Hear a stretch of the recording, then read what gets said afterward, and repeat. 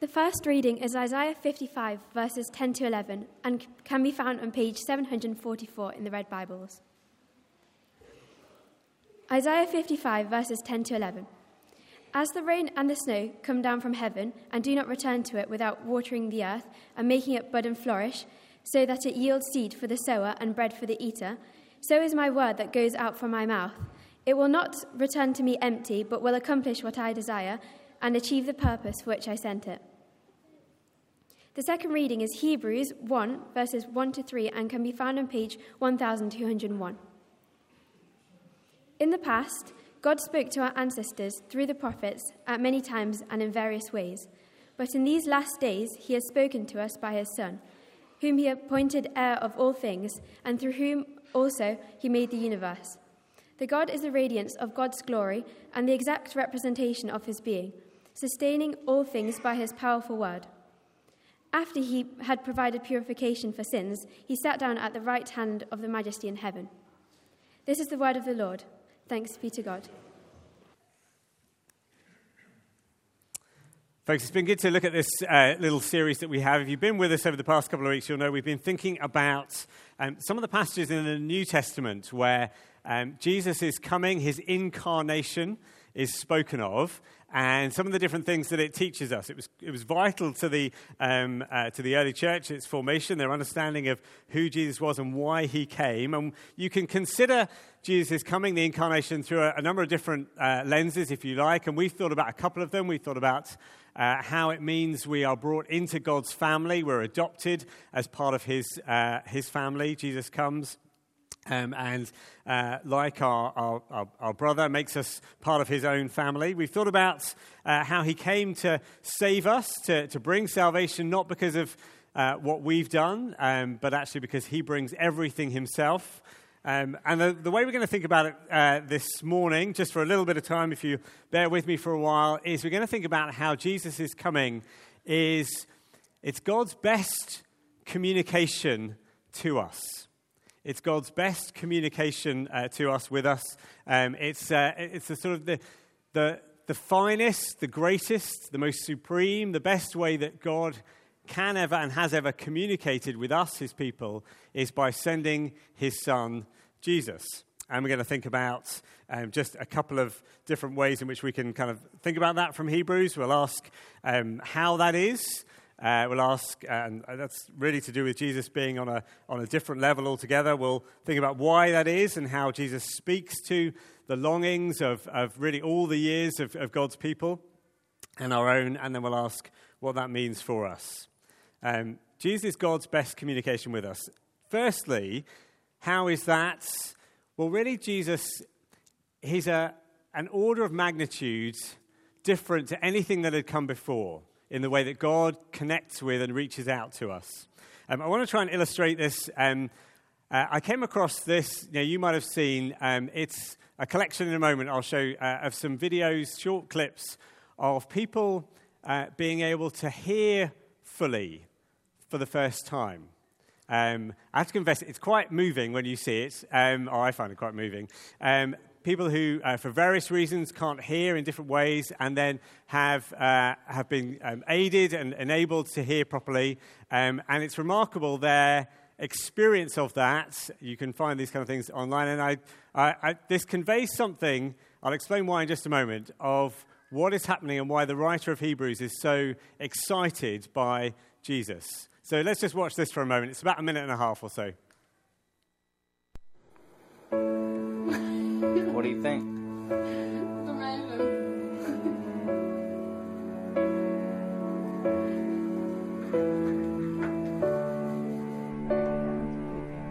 Now technically your device is on. Can you tell? Heart beats fast, colors and promises.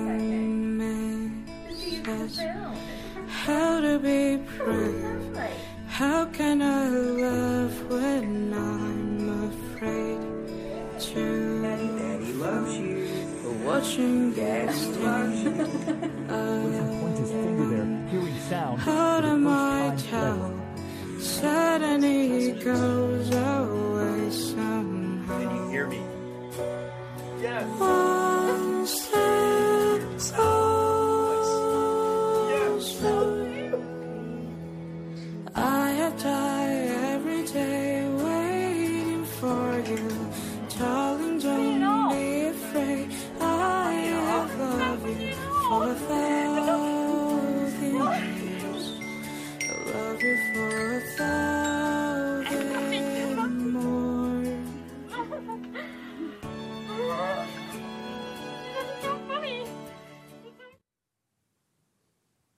It's quite powerful, isn't it, to see people being able to hear fully with clarity for the first time and to see their expressions, to see their emotions, see their sense of what it is. Now, in a sense, what I'm trying to say this morning is as simple as this, that the writer of Hebrews, that kind of emotion, that sense of this is what has changed, is really what the writer of Hebrews is trying to get across. That Jesus coming is like that for somebody who couldn't hear and now can. It's not saying that beforehand, those individuals, in different ways, they would have been able to communicate. They might have used sign languages. They might have used lip reading. They may have used ways in which they can connect with people. We do that instinctively. We try and connect with people. But there is an order of magnitude that is different when suddenly someone can hear with that kind of clarity. And you can hear and see in the emotion on their faces as they experience that kind of difference.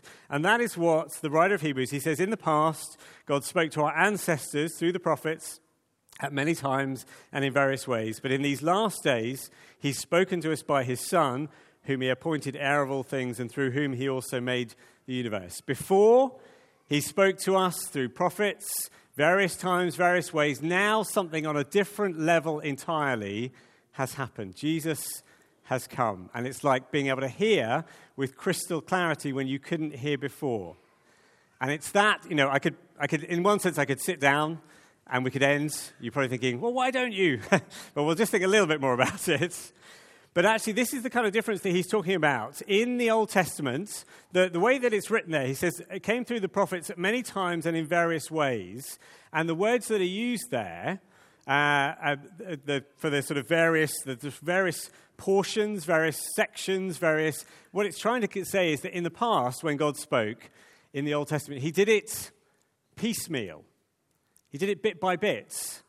He did it here and there in different ways. And if you think for a moment, there were a whole host of prophets, and think for a moment the ways in which they spoke. They did a lot of different things. You can look through the Old Testament. Prophets spoke in announcements. They sometimes brought commands to God's people or God's kings.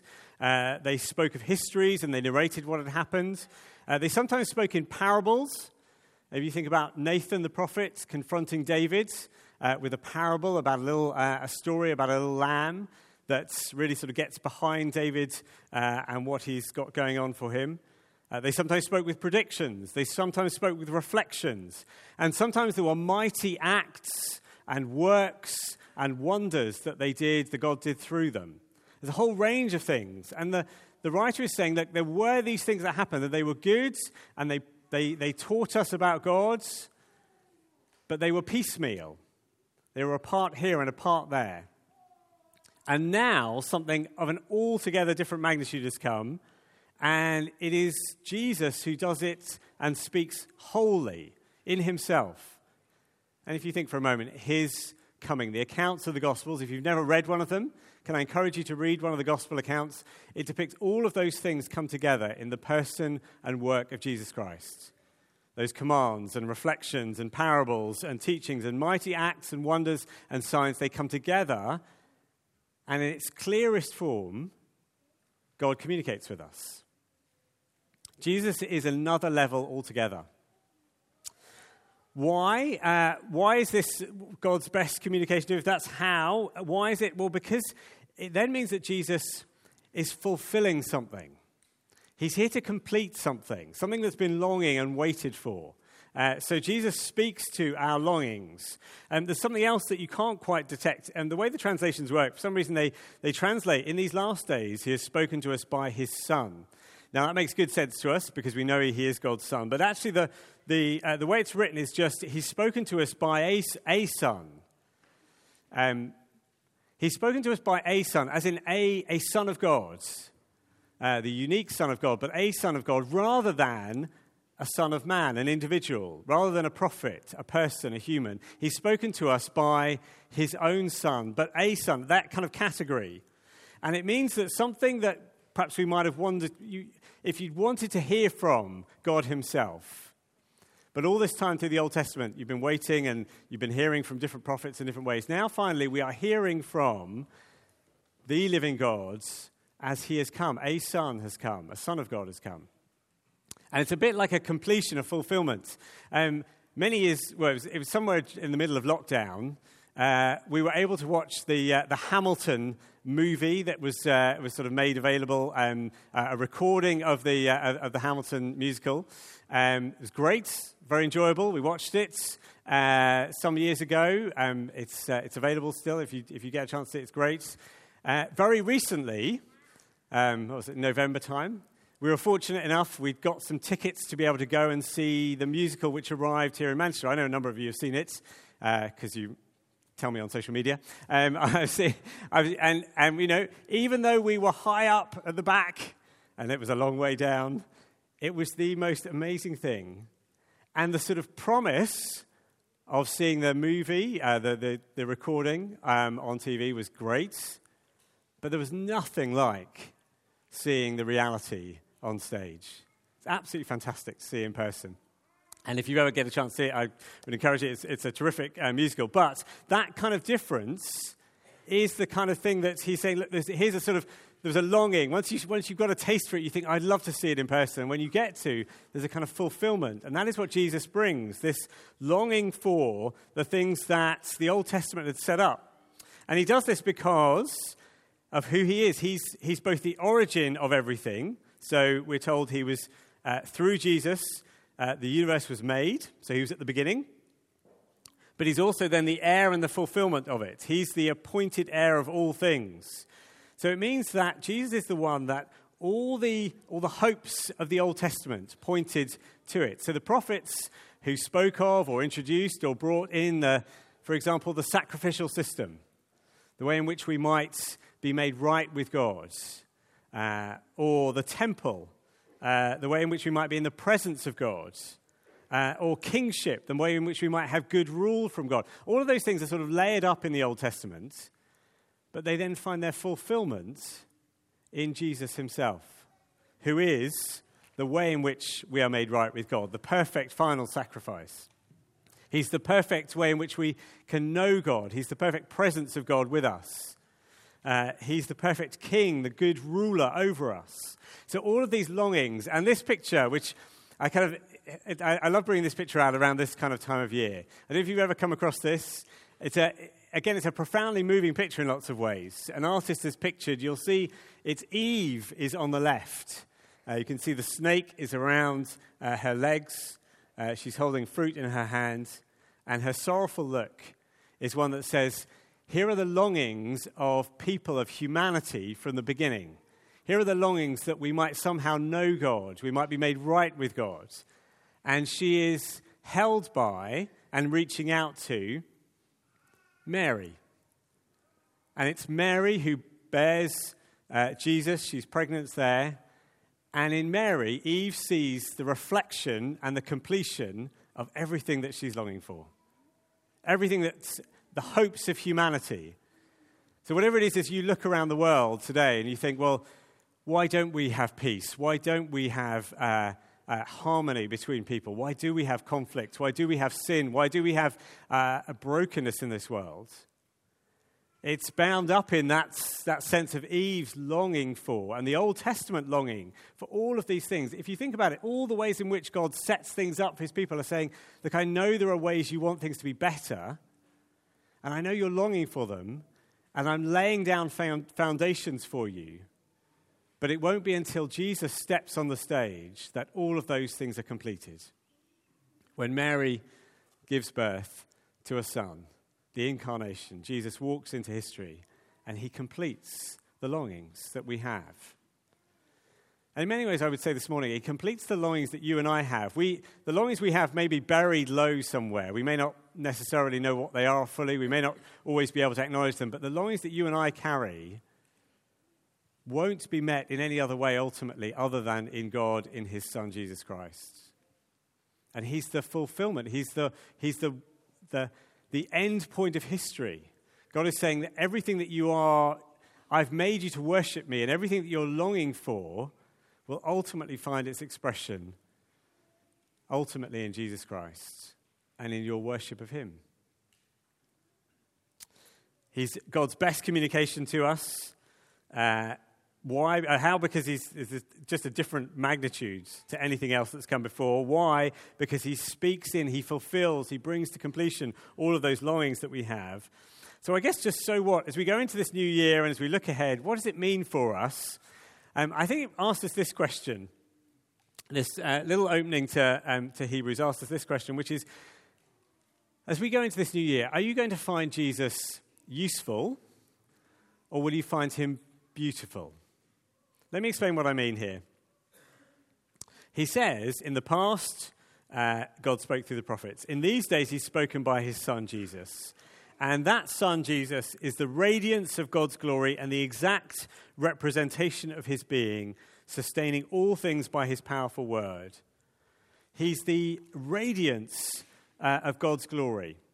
So the one thing that Jesus brings that we've never had fully before is he brings that sense of the wonder, the splendor, the majesty, the beauty of God's person, and he brings it to us here on earth. If you think about it in the Old Testament, God spoke of his glory. Occasionally people had glimpses of it, but it was far too great for us to bear.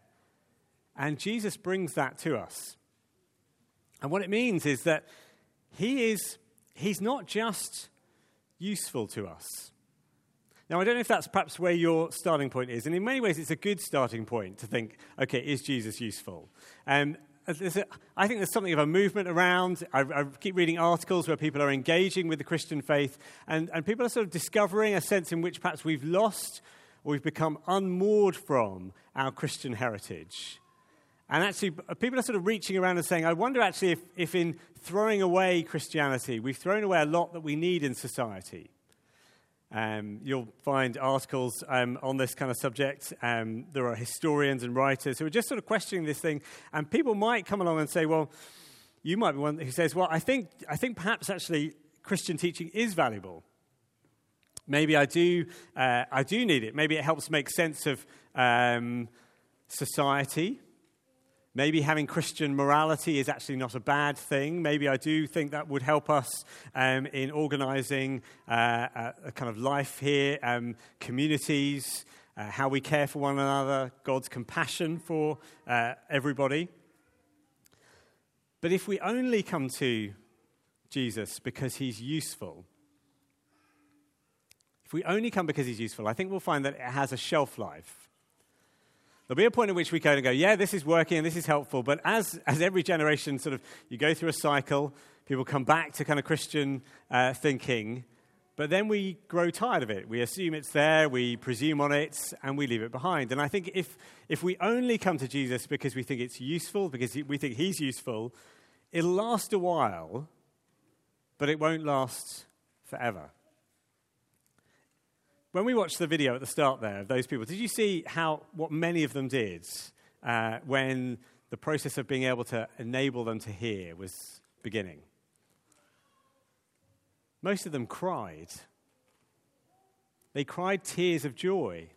There's this remark, it's really quite moving to watch, isn't it? As they, just that, I can suddenly hear, and it's so overwhelmingly moving. And I think unless we begin to sense the ways in which Jesus is not just useful for us, but he actually brings to us a sense of the beauty of who God is. That God actually cares about you and me. Individually, he cares about us as a community. The reason he comes is not just because it's a better set of policies than any politician has. He doesn't come just because it's going to make society better. He comes because he cares about you and me. And in our deepest longings and desires, our longing to know who God is, our longing to know that we are loved and we are cared for, that someone understands us. Someone could look deep inside us and still say, I love you. Unless we grasp that sense of the beauty of God's goodness to us in Jesus Christ, the wonder that he would step into this world. That's how far he would come because of how much he cares for us. I don't think it will, our sense of the value of Christianity won't last.